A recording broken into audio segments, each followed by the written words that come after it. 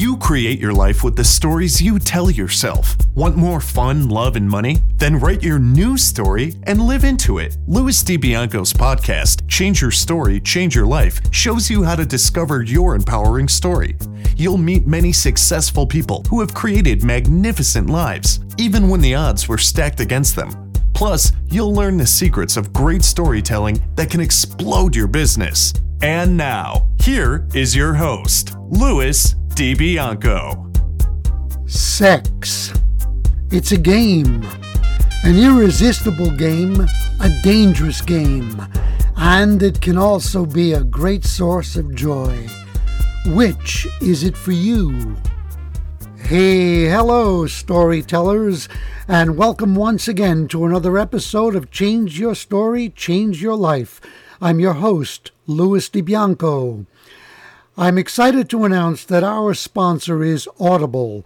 They are offering you, our listeners, a free download of one of your favorite audio books. You get to choose from 180,000 titles, and you also get a 1-month free trial of Audible's entire service. Simply go to www.audibletrial.com/storypower. That is www.audibletrial.com/storypower. For your convenience, you can listen to this podcast on iTunes, Stitcher, Google Play, and TuneIn Radio, as well as the website changeyourstorypodcast.com. Because the theme of the show is Change Your Story, Change Your Life, I've created a free gift for you, my listeners. It is an ebook called Storytelling Secrets for a Rich Life in Business. You can download it immediately at www.changeyourstorypodcast.com. One of the most rewarding things in this podcast for me is my ongoing dialogue with you, my storytellers, my listeners. Let's continue that dialogue. Keep sending your comments about what you're getting from the show and what you'd like to see in it going forward. Send them to Louis, Louis, at changeyourstorypodcast.com. I promise to read every message I receive and to choose some of them to share with you on the show. Today's guest understands a few things about the game of sex. In fact, he's the mastermind who inspired the pickup artist movement that many people have read about in the book entitled The Game. Tom Cruise played a character based on today's guest in the movie Magnolia. I'm excited to invite for the second time Ross Jeffries to our show. Ross, thank you and welcome to Change Your Story, Change Your Life. It's my pleasure. You know, I have a big smile on my face because I'm remembering the first interview we did together and how much I enjoyed it. Thank you for giving me the opportunity to address your audience. You're quite welcome. And I have a smile on my face because you're here a second time because the first one was so much fun. So let's start rocking the boat here. Yeah. Question 1. Does a man have to be GQ handsome to attract to attract a woman that most people would agree is a beautiful woman? Oh, no, God, if you looked at my face, the first thing you'd say if you looked at my face is welcome to Jurassic Park, because I'm older than a dinosaur. I'm older than a dinosaur and uglier than sin. No. No, certainly not. Here's what you need to understand. 2 things. First of all, while women do respond to a man's looks, what women find attractive physically is much more variation from individual to individual than what men find attractive in women. So that's the first thing. But even there's some variation. Second, here's the big key to understand. If you've been worried about your looks and how they impact women up until now, I'll give you the big key, which is women look at us through the feelings and emotions they have for us, generally speaking. Now, we've all seen the situation of very beautiful women walking down the street with a very disheveled, ugly-looking dude who looks like the Hunchback of Notre Dame. Now, you could speculate that he has a lot of money, but I have clientele, and by the way, I cater now to very exclusive high-end clientele. I used to work with everyone, but my time is now so in demand I don't do it anymore. I have my clientele who make a lot of money. They're very successful in their professional lives, but they can't get this area of life figured out, and they're still not doing well with women. So, yes, being good-looking can help. Whatever good-looking means, though, varies from women to women, and it really varies if you can get her to look at you through a certain set of emotions and emotional states. Beautiful answer. And hopefully we're going to delve into some of those filters that men should understand better. Now, what would you say is society's dominant story that men buy into that stops them from approaching women that they consider gorgeous? Yeah, this is really going to anger and upset many of the men who are listening to this, but it's not my job to sugarcoat. It's my job to reveal the truth. Let's upset them, man. Let's upset them. So you asked what are the myths that get in the way, the stories that get in the way of their approaching beautiful women. Well, the first thing is the idea that if a woman is super attractive, she already has someone. You would be shocked at the number of super attractive women, when they find out what I do, have said to me, please, can you teach me how to do that? Or no one ever approaches me. No one ever talks to me. What guys don't get is that beautiful women men are either intimidated to talk to them, or men use the same approach, which is, you're so beautiful, you're so beautiful. So if you got a little bit more balls, beitzim, chutzpah, than the average guy, and you don't become a beauty chaser, you don't fall over backwards based on her looks, then you can begin to get somewhere. So the myth that you have to be good looking yourself, or the myth that the beautiful woman is always occupied with another guy, and finally the idea that she's going to be mean or cruel to you. I say to my guys, 99% of the time, the worst thing that's going to happen is nothing. She'll just ignore your extension of your friendliness. Mm-hmm. Love that. You know, well, we're going to come back to this, I'm sure. Give us some historical examples of men who were considered ugly, who consistently seduced beautiful women. Voltaire, you know who Voltaire was? Yeah, French philosopher, right? French philosopher and comic playwright. I think he was a contemporary of Benjamin Franklin's, I believe. Voltaire inspired me when I was young and, at least in my own eyes, very ugly. Voltaire said something beautiful. He said, give me 10 minutes to talk away my ugly face, and I will bed the Queen of France. Mm-hmm. There you go. And I believe Benjamin Franklin, all the way into his 80s, was quite the stick man.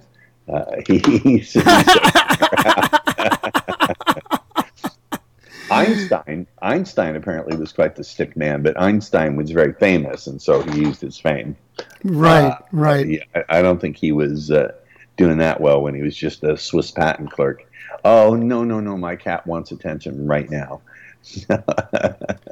Yeah, well, that might happen on my end as well. We'll deal with it.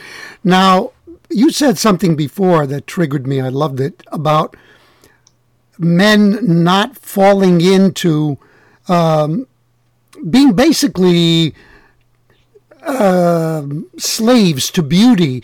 Now, when a guy who doesn't consider himself good looking talks to a woman that he sees as beautiful, what are the traps for him to start looking like a jerk in her eyes? Well, it's not about looking like a jerk. It's about not being able to contact I don't think there's anyone who is a thing called a jerk. It's not about being seen as a jerk. It is about being able to access the right states of confidence in himself. But let me say this. For most men with beautiful women, it's not so much a confidence issue as it is neurological overload. If your zipper is on fire and you're melting with lust, no wonder you can't come up with the right words to say. So learning to control your physical state and ground into your feet and breathe from the belly and take all that sexual energy and dampen it down so your brain actually works and your mouth can say something is a big part of it, a big part of it. So I don't think it's about, here's the really interesting thing I've observed. Men are labeled as jerks or creeps, but I think that what makes a guy creepy is he doesn't know how to handle his own sexual energy. It either floods out of him like a horny pervert exposing himself at a schoolyard, or he freezes it. He's frozen. It locks into his muscles. So in between being frozen on the one hand, you see, and flooding yourself with all that sexual energy and flooding her with it, there's the path of the sexually balanced man, the man who can carry his sexuality forward without freezing it and without flooding the woman with it. That's the guy who's super, super attractive. And I can teach men to do this. So if that's a message that appeals to you, you better get in touch with me. I like that. That's really cool. Now, what are the main subliminal messages that men communicate that push women away? Well, again, having that, I hate to use the word energy in this form because I'm very scientific thinking and energy has a precise definition in physics. But it's having the wrong vibe, the wrong energy. I teach that there are 4 vibes that attract women. One of those vibes is being a leader. Women want leadership. The second one is being playful and fun. Doesn't mean being a comedian necessarily. The third one is demonstrating deep curiosity, deep insight into her. Every woman wants to feel like, in your eyes, she's a unique woman. So it's creating that. And the final one is being vulnerable without being needy. By vulnerable, here's what I mean. By vulnerable, I mean you express whatever is on your mind. If you're angry, be angry without being cruel. If you're sad, be sad without being weepy. See, it's all striking a balance. If you're loving, if you feel like you love her, then express your love without being clingy. So again, it's all about this philosophy of the middle way, walking that Tao of the middle way to seduce women. It's a continual theme as you work with me that you'll come to, we'll revisit over and over and over. That's a great answer that really sheds light on the attractors. But could you name maybe just one powerful subliminal message that guys don't even realize they're sending that will push a woman away?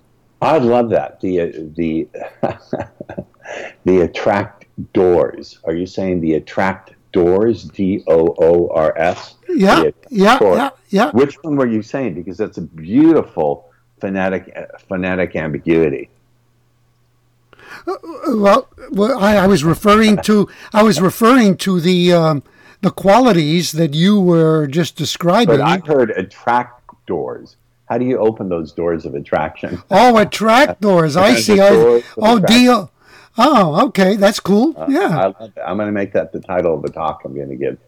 Okay. Subliminal stuff. One thing could be just your body language. I took one student out to the field. It's a VIB client. He paid me quite a handsome sum. And I noticed, the first thing I noticed is his facial expression looked like he was ready to flinch from a punch. I'm not joking. I fixed it in one session, and every result changed for him. But I know this is funny, but he had that expression as if he were about to be slapped in the face at every moment. He was like rocking back on his heels. You can't sell when you can't sell from your heels, and you can't approach or seduce from your heels. You know what I mean by being on your heels? Like you're about to take a step back. Yeah. Subconsciously convey that they're expecting rejection. What's facial expression? What's one? Go ahead. And I don't know if it's subliminal, but it's nonverbal. It is their tone of voice. See, Do you think I have a nice voice, a good tone of voice? Yeah, very much. Well, when I talk to women for the first time, I drop it, and I'll drop this voice to here. So when I say excuse me, I'll say excuse me. And no, I've never been disrespected. I've never had a woman give me a nasty look. When I talk in that tonality, so one of the things I train my clients to do is speak in the right tonality, so they instantly command a woman's respect. You may not get her attracted to you, but she will never disrespect you when you talk in the right tonality. Never. Because we're hardwired to respond to a certain tone of voice. When a cop tells you to step out of the car, he doesn't say, "Step out of the car, please." I love that. Now, how could you help Mike Tyson? I wouldn't get near Mike Tyson with 10 bodyguards and a tank. Because, I mean, we know the irony about him is that his voice is high and teeny like a kid. Well, but Mike Tyson is also terrifying in every aspect. Mike Tyson would need a professional voice coach. There's some people that that's part of his trademark. It's part of his brand. I don't think he would want to change it. The incongruity of Mike Tyson is part of what makes people want to look at him. The train wreck. How can you look away? Well, you know what? I don't know if you've seen a couple of films on him in the past few years, but I've gained a tremendous amount of respect for the guy. I mean, yeah, he's terrifying, and he's done some pretty awful things, but right. I tell you, there's a lot going on there, and there's an intelligence that a lot of people have never seen before. And Sure. I actually saw, anyway, that's a whole other subject. Yeah. I love the fact that you started talking about body language, because that was one of my questions. And are there any other body language messages that guys send out that will immediately start to repel a woman, maybe even just repel people? Yeah. You're being coming out. Well, they're not repel. You're making men sound like roaches or pests. Well, one of the things I do when I first talk to a woman is I don't, as far as possible, I try not to approach head on. When you approach face to face, head on at a direct angle, it's subliminally, subconsciously viewed as a threat.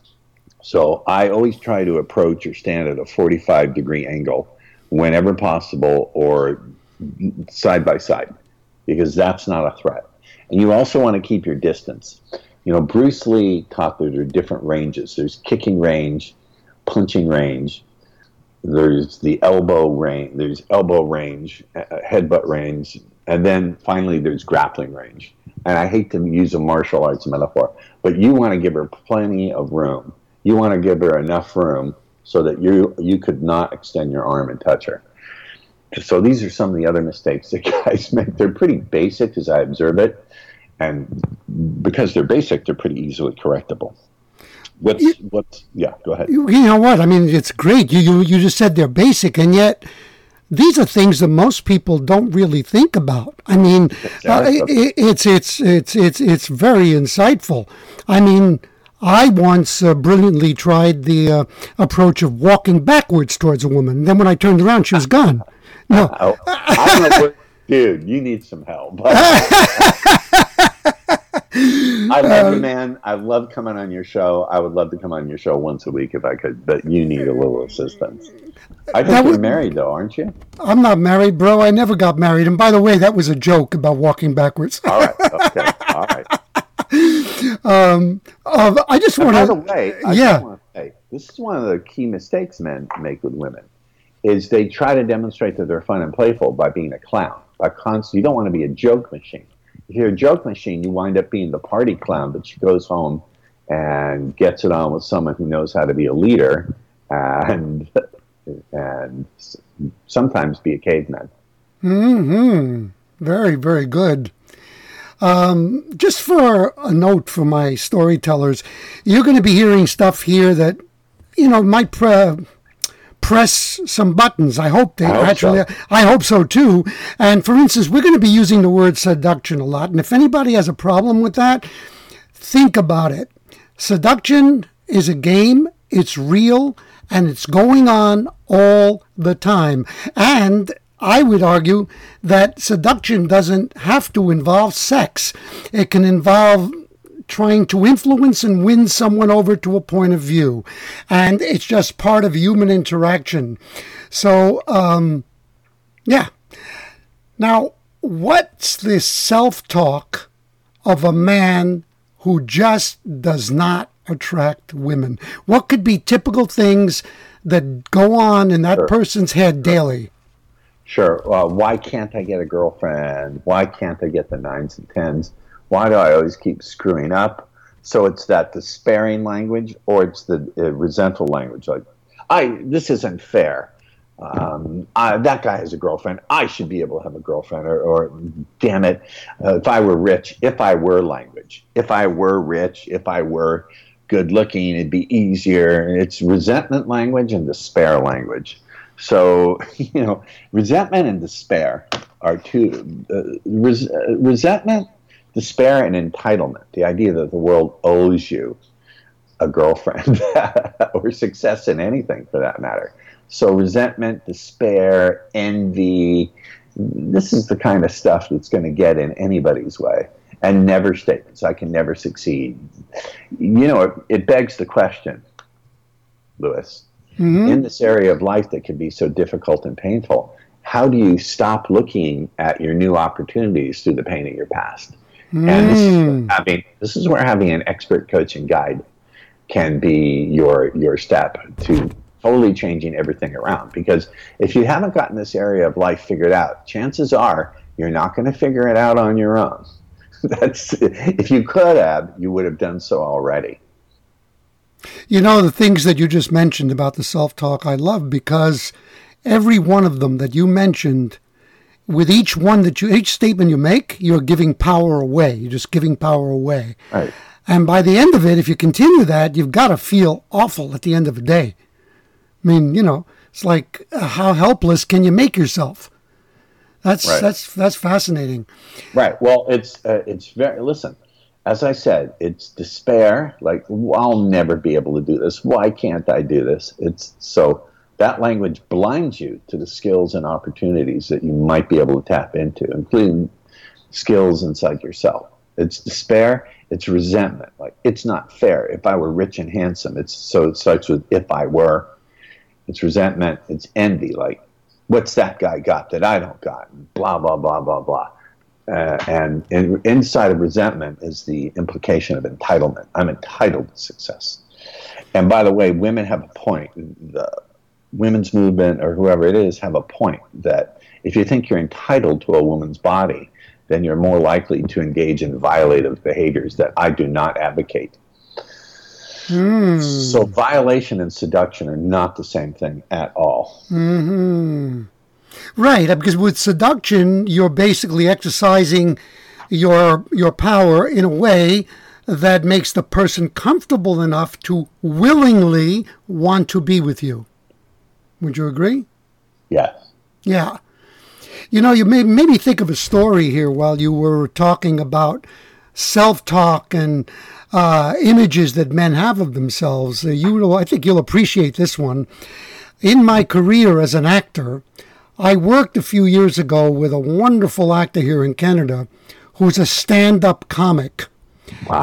And the man is obese, but I'm not just talking heavy. He is obese. He has his own zip code. Oh yeah. and what's fascinating is that he was completely comfortable with the way he looks. And he was not a guy who was looking to lose weight. Not only that, I began to spend some time with him, and here's what I noticed. He was surrounded by gorgeous women. And recently, when I checked him up on Facebook, he married what we would all consider a perfect 10. So there you go. And he's still obese. So there you go. Well, because he has self-acceptance. Totally. Self-acceptance is a subtle kind of confidence. It's not, but he also probably has charisma. He's also probably, and you don't need this, but he's probably the kind of guy who can light up a room. Oh, yeah. Oh, yeah. Okay, so charisma is attractive. I'm pretty charismatic when I can shift into it. Oh, you are. And you know what? You keep saying that you're ugly, man. I don't agree with you. Oh, I know. That's my shtick. Okay. My shtick. But I used to be, for those guys out there who, I want to say, I used to be, I think it wasn't just a whim on my part. I'm 6'2", and I weighed 127 pounds in college. And I looked like a skeleton. I actually had a woman come up to me and say, I would like to draw you naked. First I thought she meant she wants to be naked. And I said, huh? What? And she said, no, I want to draw you naked. I'm taking an anatomy class, and I can see all your veins. I can see all your bones. It would be like drawing a skeleton. And so those years were filled with shame. And also existentially, I understood the shame of being the only one showing up at a party or a family gathering without a partner. So that shame was a huge part, as opposed to accepting yourself. I have a student. He happens to be a public speaker. He has no arms and no legs. And when he first wheeled himself into my seminar and sat in the front row, I didn't know what to think. But after like 10 minutes, 20 minutes of looking at him, he so radiates self-acceptance and self-confidence that I didn't even notice. I was utterly comfortable with him. Well, you just made me think of the most wonderful character in Game of Thrones, Tyrion Lannister, the dwarf. I mean, what's his name? Peter Dinklage. Peter Dinklage. Peter Dinklage. Dinklage. See, look at that sizism. I'm exercising just unconsciously. Yeah. He's got a great voice, and I think that's it. If he talked like a normal, we say little person. If he talked like a little person usually talks, then he probably no way he would be perceived as attractive. He's got that resonant, beautiful, big person voice. Well, but the character is the most astute, the wittiest, and the most diplomatic of everybody in that show. Right. So everybody falls in love with him. Anyway, as you were talking about being 6'2" and like a skeleton, I said, well, you have something in common with Howard Stern.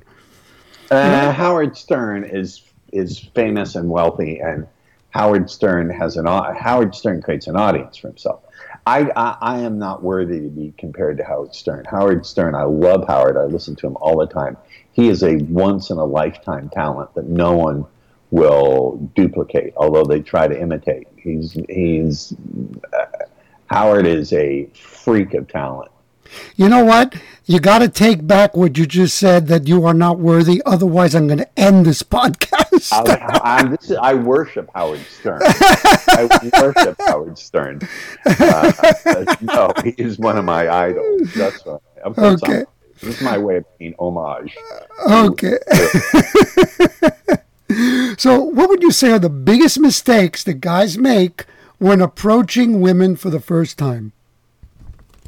First of all, thinking that they have to win, that a win only constitutes getting that woman to go home with them or get the phone number. The second mistake they make is thinking that getting the phone number is the most important thing. Getting the phone number is a piece of behavior.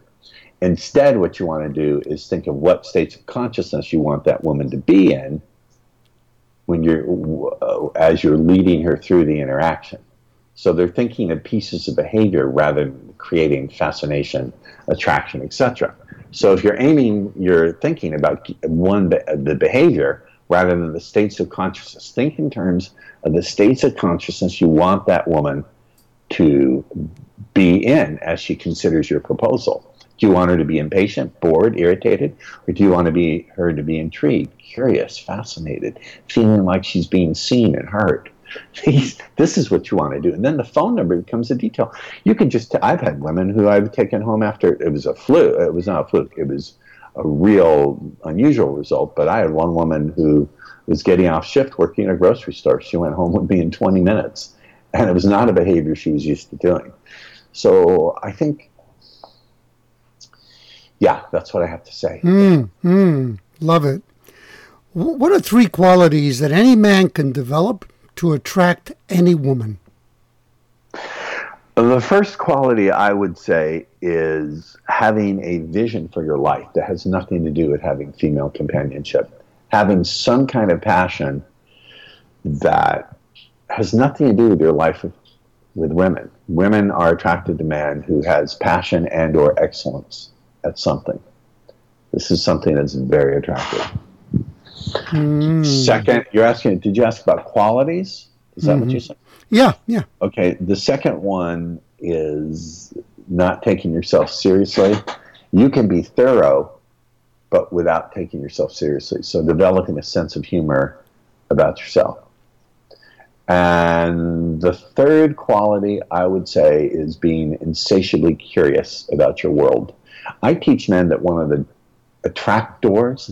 doors of attraction is it's through being genuinely curious about a woman's passions, curious about what gets her out of bed in the morning, curious about what she does that takes her beyond the sense of herself. Curiosity is that habit of curiosity about everything, not just women, but about what goes on in the world around you. I would even extend that to thinking for yourself instead of just swallowing whole what anyone else has to say or think. You know, I love what you just said, and you reminded me, a couple of years ago, I started dating a woman, a very successful woman. I found her incredibly attractive. And are you familiar with Bob Berg's book, Endless Referrals? No, but it sounds like something I have to study. Well, it's beautiful because he gives a list of magic questions, he calls them, that people should use when they go to a networking event, which is all of them show an interest and a curiosity in the person you're talking to, as opposed to trying to pitch that person. So what I did on my first coffee date with her is I had that list in my head, and I sat down and I, in a very natural way, started going through those questions. At one point, she stopped and she looked at me and she said, "Louis, I have never met a man who has taken such an interest in me like you are right now." And yes, it did lead to an invitation to the bedroom. That's excellent. And may I say, you understand the subtleties of talking to someone without making it seem like it's a job interview. So, yeah. So the problem is a guy has to be careful. Two things. If you can put it on a resume, a curriculum vitae, or a charter or graph, you're talking about the wrong thing. And about the wrong thing. Well, yeah, I mean, I'm glad you brought that up. I mean, I am an actor, and so if I have a script, one of the first things I do is make it my own. So when it comes out of my mouth, it's a conversation, man. It's not memorized. Because that would have been funny. She'd go, "Well, are you reading from a book?" And for many women, when you ask these kind of questions, you have to prime the pump. You have to, if they don't, you have to give an example in your own life to make it okay for her to give an example in her own life. Does that make sense? Yes, it does. Thank you very much for that. Okay, now, do you believe the society has given women an advantage over attracting men? Oh, dear. I think both genders have their challenges. I think certainly in general, men have the higher sex drive because we have more testosterone. And in general, women have easier access to sex. That doesn't mean they have access to someone who's genuinely loving or someone who can give them good sex, which is one of the things I can train you to do very easily. So that's what I would say. I would say both genders have it difficult. And you could say, well, women, they trick men. They put on makeup and high heels and push-up bras, and they squeeze things where they need to be squeezed, and they enhance things where they need to be enhanced. That's true, but it's also expensive and a lot of work. Guys don't have to do a whole hell of a lot. Well, I like something that you said there. I'd love you to pursue it. That you said that women have easier access to sex. Can you elaborate on that? Yeah, listen, let me put it bluntly. For most men, getting laid is a chore. For most women, getting laid is a choice. You can take the most unattractive Oh God, I have to be really careful. Don't be careful. I mean, we're probably going to piss some people off. It's okay. You can take the most unattractive female troll, stick her in a skirt, drop her down into any bar, and she's going to wind up going home with someone if she's mildly flirtatious. It's just the way it works. Now, again, that doesn't mean she's going to be with someone who satisfies her or she gets the pick of the litter. But it does mean if she doesn't want to, she won't go home alone. Mm-hmm. Thank you. Welcome. Now, you touched on this one already, but what different stories do women tell with makeup and clothes? Because The stories they're telling to whom? To themselves? No, to the world. Well, maybe to themselves first, but definitely to the world. You know, I think what they're saying to the world is they're communicating, look at me, I'm attractive. I am fertile, even though they're way past their fertile years. They're just communicating that they're physically attractive. You know what's interesting about that? I don't know if there is an irony that sometimes a woman will really dress in a very attractive but extremely provocative way and then get upset at a guy who's, gawking at her. But Don't gawk. Don't gawk, right. But No, I'm on the woman's side here. In a sense, I got to be fair to the ladies. Don't gawk. You can observe without drooling or gawking. When you gawk, or you ogle, or you leer, I'm a pretty good ogler. I don't know. I'm not a very good leerer. When you gawk, or you ogle, or you leer, what happens is it makes someone feel uncomfortable and like a piece of meat. You can look and be appreciative without. You know what? You're absolutely right. I used the wrong word, but do you think, or have you experienced that some women will put on consciously provocative outfits and then get upset if a guy is just looking? Yes. They want to feel like victims. There are women who like that, and more the social justice warrior movement is encouraged. Why, hey, if you're a social justice warrior and you're listening to this, and I'm upsetting you, good.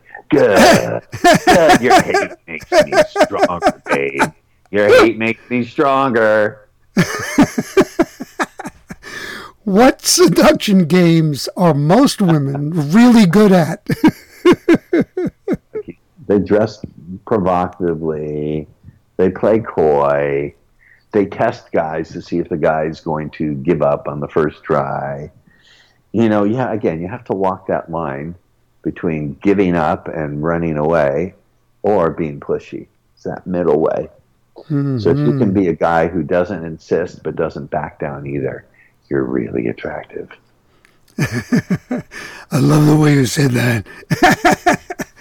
What body language messages do women use consciously on men?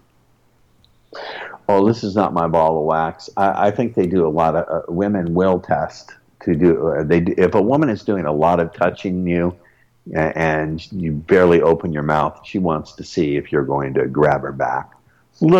These are such immature games, but people play them. Both genders play them. I'm not one. Listen, I've been invited to speak at this big pickup artist conference, and a lot of these guys are involved in the red pill movement, which essentially postulates that women are morally inferior to men, that men are some morally superior species, and women are play games. Well, both genders play games. It's part of human nature. It's part of the mating dance. So I'm not one to attribute moral inferiority or superiority to either gender. We all play these games. No, I totally agree with you. But listen, there are some games that a guy can't play just because of his wardrobe that a woman can. And I'm talking about specific body language messages that a woman will consciously use to attract?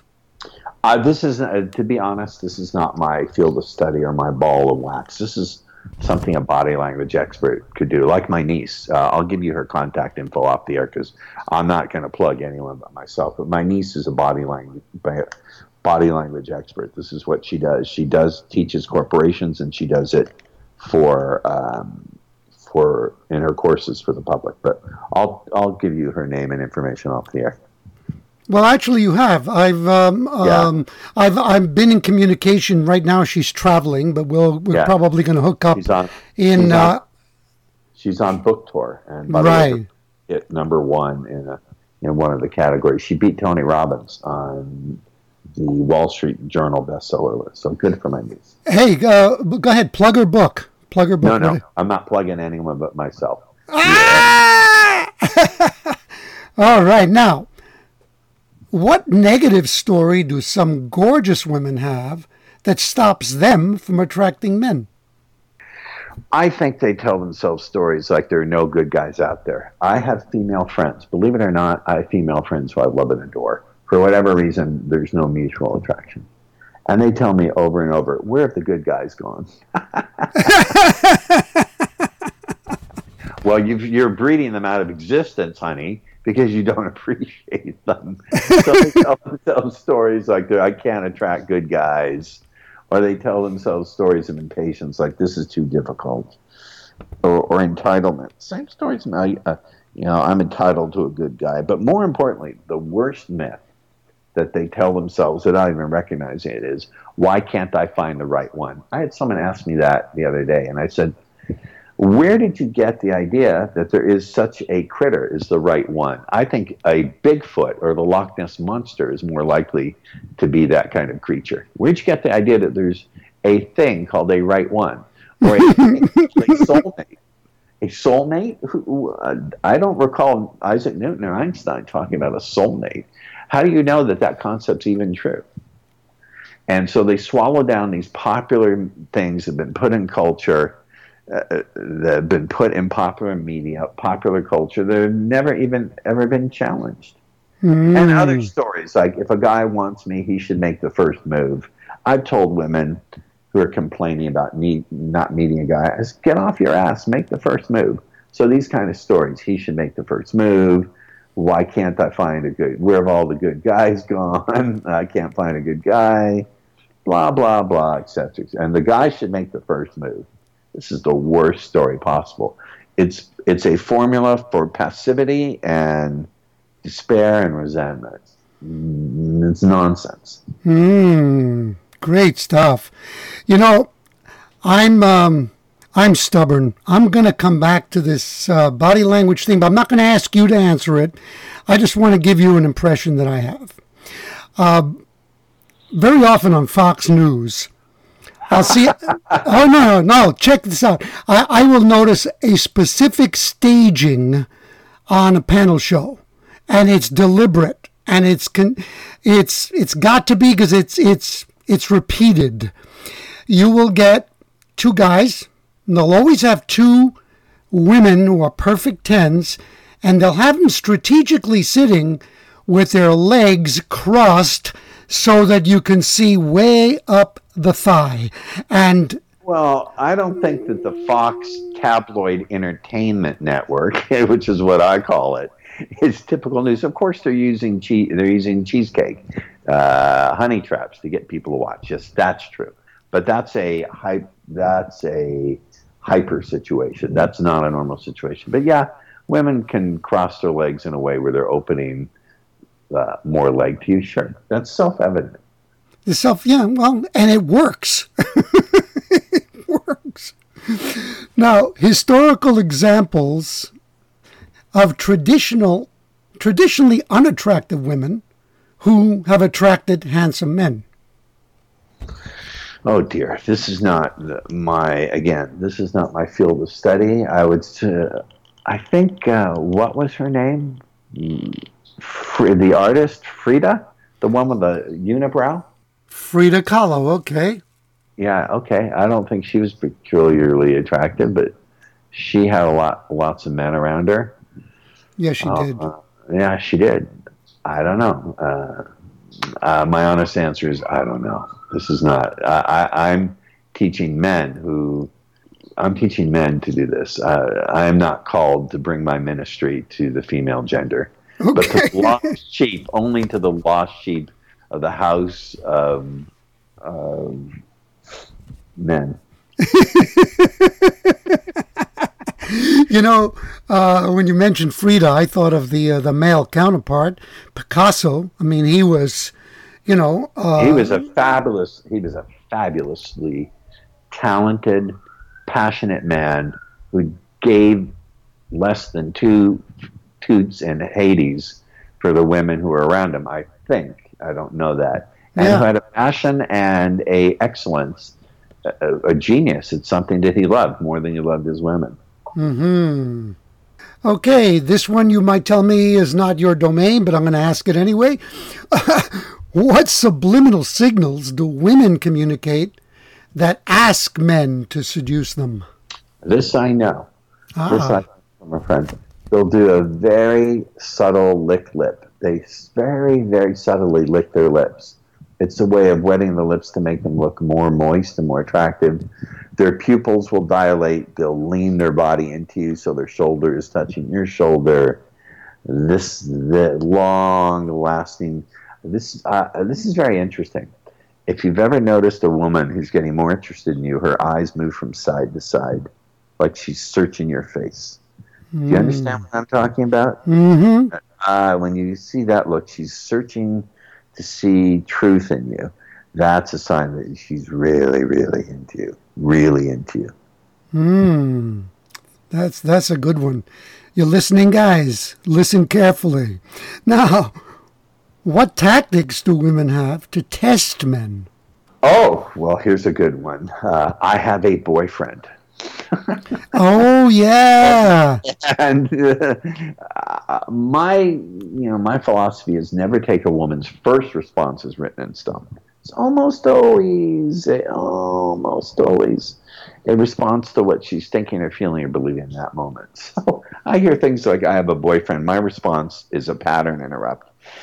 They're expecting a guy to either give up, argue, or attack the boyfriend.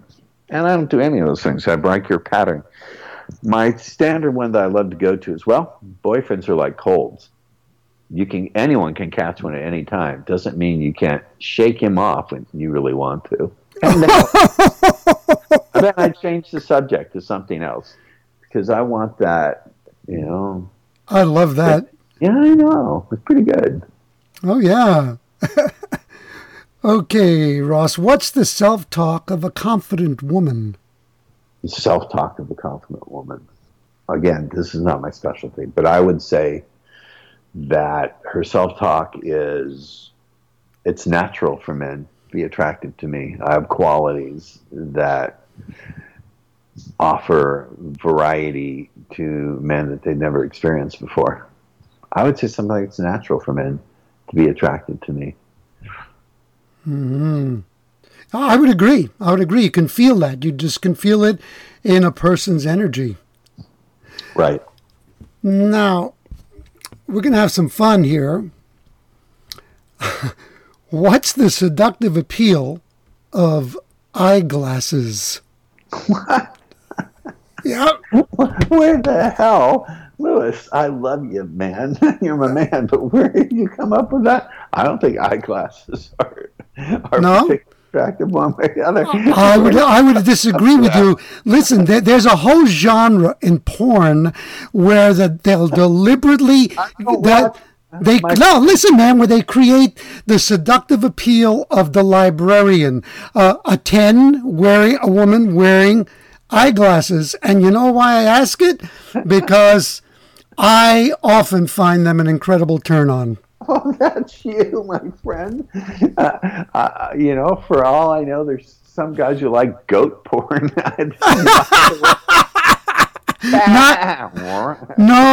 Not the same. Oh, dude, you just revealed something about your internet viewing habits. Oh, I have no problem with that, bro. I'd love to look. I mean, when I have a girlfriend, and when she wears her glasses, I mean, she's appealing anyway, but when she wears her glasses, there's an additional turn on. Hey, I'll have to explore that. Okay, so you're not going to get into that one. Okay. I'll make my girlfriend, who's bomb diggity, wear a pair of glasses. So you touched on this before, but what are non-physical qualities with enormous sex appeal, besides the ones you've mentioned? Non-physical qualities. Intelligence. Mm-hmm. Someone who's not book intelligent per se, but intelligence about people, understanding the psychology of women, which again is one of the things I coach guys in. Understanding the fundamental drivers of female psychology and actually being able to understand women in a way that's predictable. One of my more outrageous and wild claims is that women, on one level, are chaotic and are unpredictable and are illogical. But on another level of understanding, they're quite logical, they're quite predictable, and they're fairly non-chaotic. It's just a completely different way. They're on a different operating system than we are. And if we try to understand them from our operating system, from our inside our own skin, we're never going to get there. So being intelligent, having an understanding of female psychology, having a passion for something other than women and excelling at it, these are things that are attractive, that have nothing to do with what you say. But of course, I do emphasize a lot what you say, because words structure consciousness. Listen to me now, folks in the audience. They shape decisions and they drive behavior. And that's whether you're doing sales or you're doing seduction, which are fundamentally the same thing. Mm-hmm. And I actually, what about for women, qualities that they would have that are non-physical that make them incredibly, sexy and attractive? I would say learning how to be attentive without being clingy, learning how to be curious without doing interrogation or making a man feel it's an inquisition, knowing how to touch in a way that conveys love and attraction. Mm-hmm. These are things that are really really sexy. And this is one of my favorites. How has political correctness affected the attraction game for men and women? For Jiminy Cricket's sake. The social justice warriors need to be sent over to ISIS for punishment.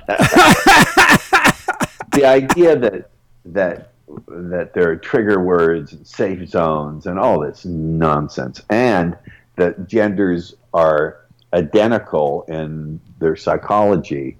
I believe in equal protection under the law. I'm a firm believer in that. I don't care what your race is, your gender, your sexual orientation, your size, your religion. This is something I strongly believe. This is what makes America great, not our military interventionism or our silly or our holidays. It's that equal protection under the law. Just because genders should have equal protection under the law and equal access to equal opportunity doesn't mean we're identical to each other in how we view our world, our sexuality, what we like and what we don't like. Refusal to look at empirical evidence, throwing away science and empiricism because you're afraid of offending people, is nonsense. We ought to have equal protection under the law. That doesn't mean we're identical. Equal doesn't mean identical. Mm-hmm. This is a huge error.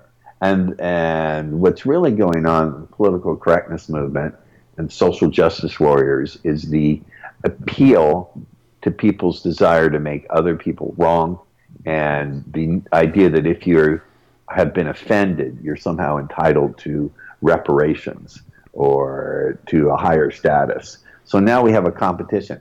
Who is the most easily offended determines how much merit you have, which is really, this is a formula for the destruction of a society. Mm-hmm.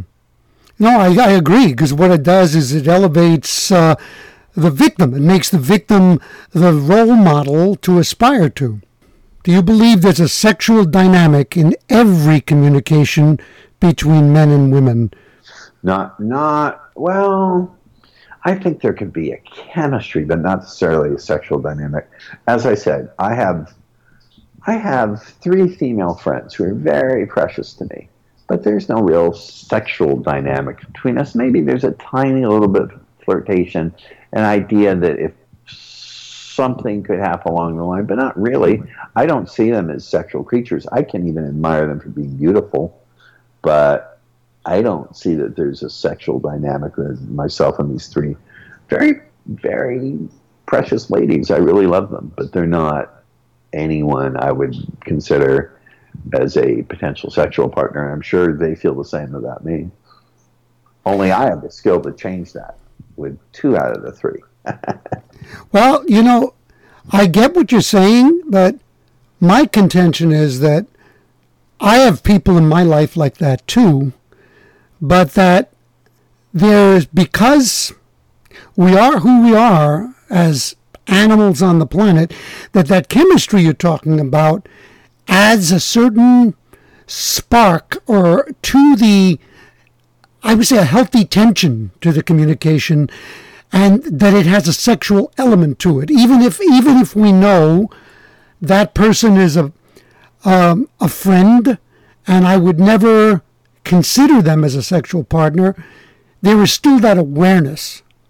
I feel it in my body, and it enriches. Yeah, you're right. I can have a female friend and admire her legs or her butt or whatever body parts happen to be most emergent. It doesn't necessarily mean that I attach to it a sexual agenda. So you're right. I guess you're right. I'm sure my female friends look at me and go, God, I love his voice. His shoulders are so broad. But it doesn't go any further than that. Yeah. I'm thinking of a couple of women right now who are very, very good friends of mine who are with men that they absolutely love, and I know the guys, and I love the guys too. They're great people. I would never want to cross that line. And when I'm with the woman, that energy is there, and I enjoy it. It's just part of the undercurrent, the undercurrent of communication.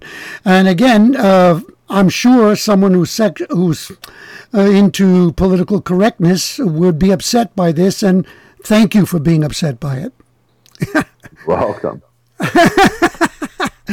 So, by the way, let me just inject something. Oddly enough, it was a woman who taught me, my mother, who taught me to just speak your truth. And if it offends people, you're probably doing something right, because the masses are asses.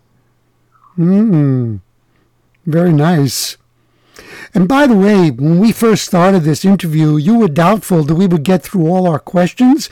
Well, listen, buddy, we have, and it's not even 1 hour. So any final thoughts that you want to, I know that you have something to offer people, but any final thoughts on this intriguing topic? I would say what really works is counterintuitive, because what is intuitive has been warped by the programming of society and by our own bad habits, and worst of all, by looking at our opportunities through our potential, through the pain of our past. And that to get past this, you're not going to do it on your own, and it's not going to get better by itself, and we don't want to rely on luck. If you rely on luck, that luck may never roll around. They say bad luck sooner or later runs out. If you want to rely on that to get this area of your life handled. If you don't want to rely on that, you better hire the best, and the best is me. Well, I love what you said, but you use language like counterintuitive, and that's great. I know what you mean intellectually, but for the purposes to clarify for our storytellers, give an example or two of being counterintuitive. I think it's counterintuitive to think, hey, rather than think of the behaviors I want women to give me, let's first think of the states of consciousness and the flows of emotion I want her to be feeling in her body, so she naturally gives me those behaviors. It's counterintuitive to say, hey, there's no such thing as a 9 or a 10.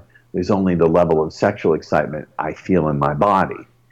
So learn to deal with that. these notion, it's counterintuitive to say that there's no such attraction doesn't exist, except as a neurological response inside of the body of the woman who's experiencing it, and it comes and it goes, and it can vary over time. These are counterintuitive ways of looking at human beings.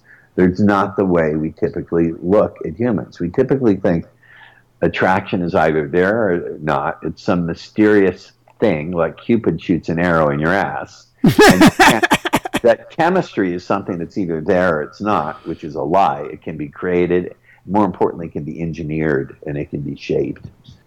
If I were to brand myself, I would call it attraction engineering. Because that's what it is. So all these things I'm saying are counterintuitive. We think in terms of dating. How can I get her to go out with me? Instead of, how can I create the states of consciousness in her where she feels she is experiencing attraction, she's experiencing fascination, she's experiencing wanting more from me. She's experiencing the state of arousal. Instead we think of what to do. When should I kiss her? How do I get her back to my place? And these have a level of power, but it's when you go meta to that, when you go above that. It's the intuitive thing is to ask, how can I have more confidence? I turn around and say, confidence is not a thing that you have. It is an activity that you do. See, and that's a totally counterintuitive way of looking at things. Mm-hmm. But here's where human beings make progress. Radical progress. It's where they break their old frame of looking at things. When we looked at the world as something that was flat, there was only so far we could go. It's intuitive to observe, back when we were trying to throw rocks at the moon, it's intuitive to observe the sun apparently rising and setting and to say, well, the sun goes around the earth, when in fact, once we were able to get the right frame of reference and observe what was actually going on, we saw the truth was counterintuitive. Beautiful. That is beautiful. And I know that you wanted to offer something to people. Yeah, here's the deal.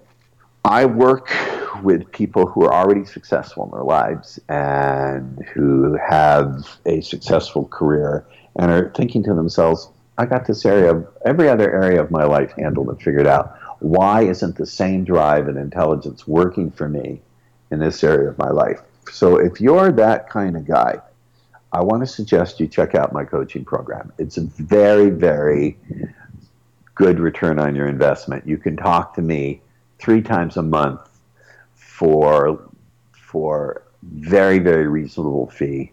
And if you don't like it, just quit at any time you want to. But you'll love it. And you'll be part of a very private, confidential community of guys who will help you along so you know you're not alone anymore.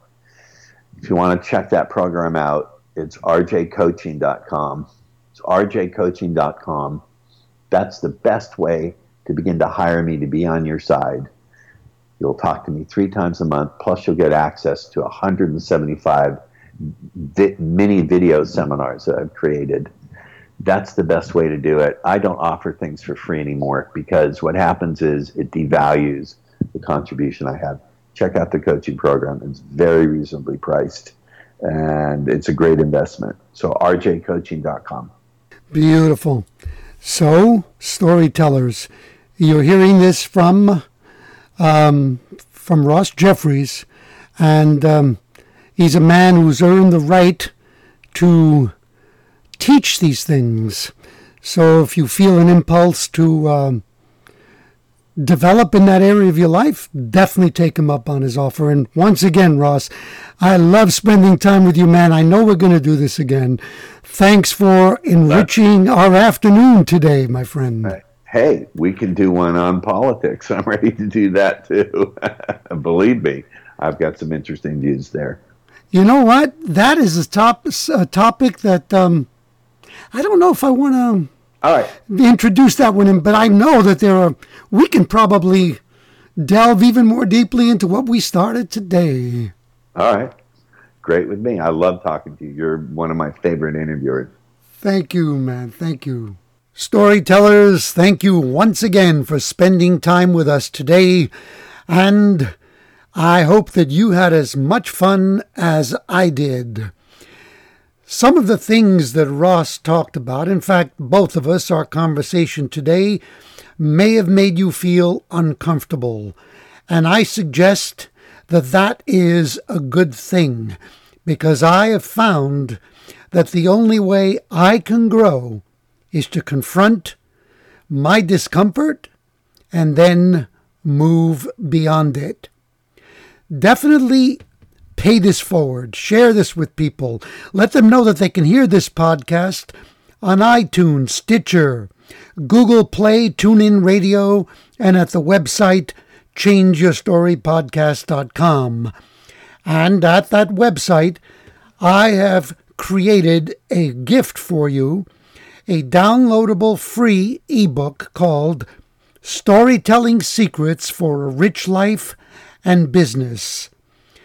Also remember that our sponsor is Audible and that you get access to any downloadable free audiobook of your choice, and you can choose from 180,000 titles. Simply go to www.audibletrial.com/story power. I mentioned a book today. It is called Endless Referrals by Bob Burg. It is brilliant, inspiring, and it will change the way you look at communication and at networking.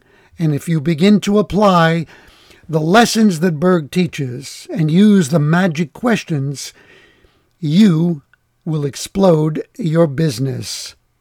Regarding our topic of conversation today, I'm sure that there are areas, uncomfortable areas of your life that we touched on, that you may want to address, maybe that you may even want to avoid. Of course, you can just jump right in and take advantage of Ross's coaching. Or you can begin slowly by asking, how can I change my story and change my life?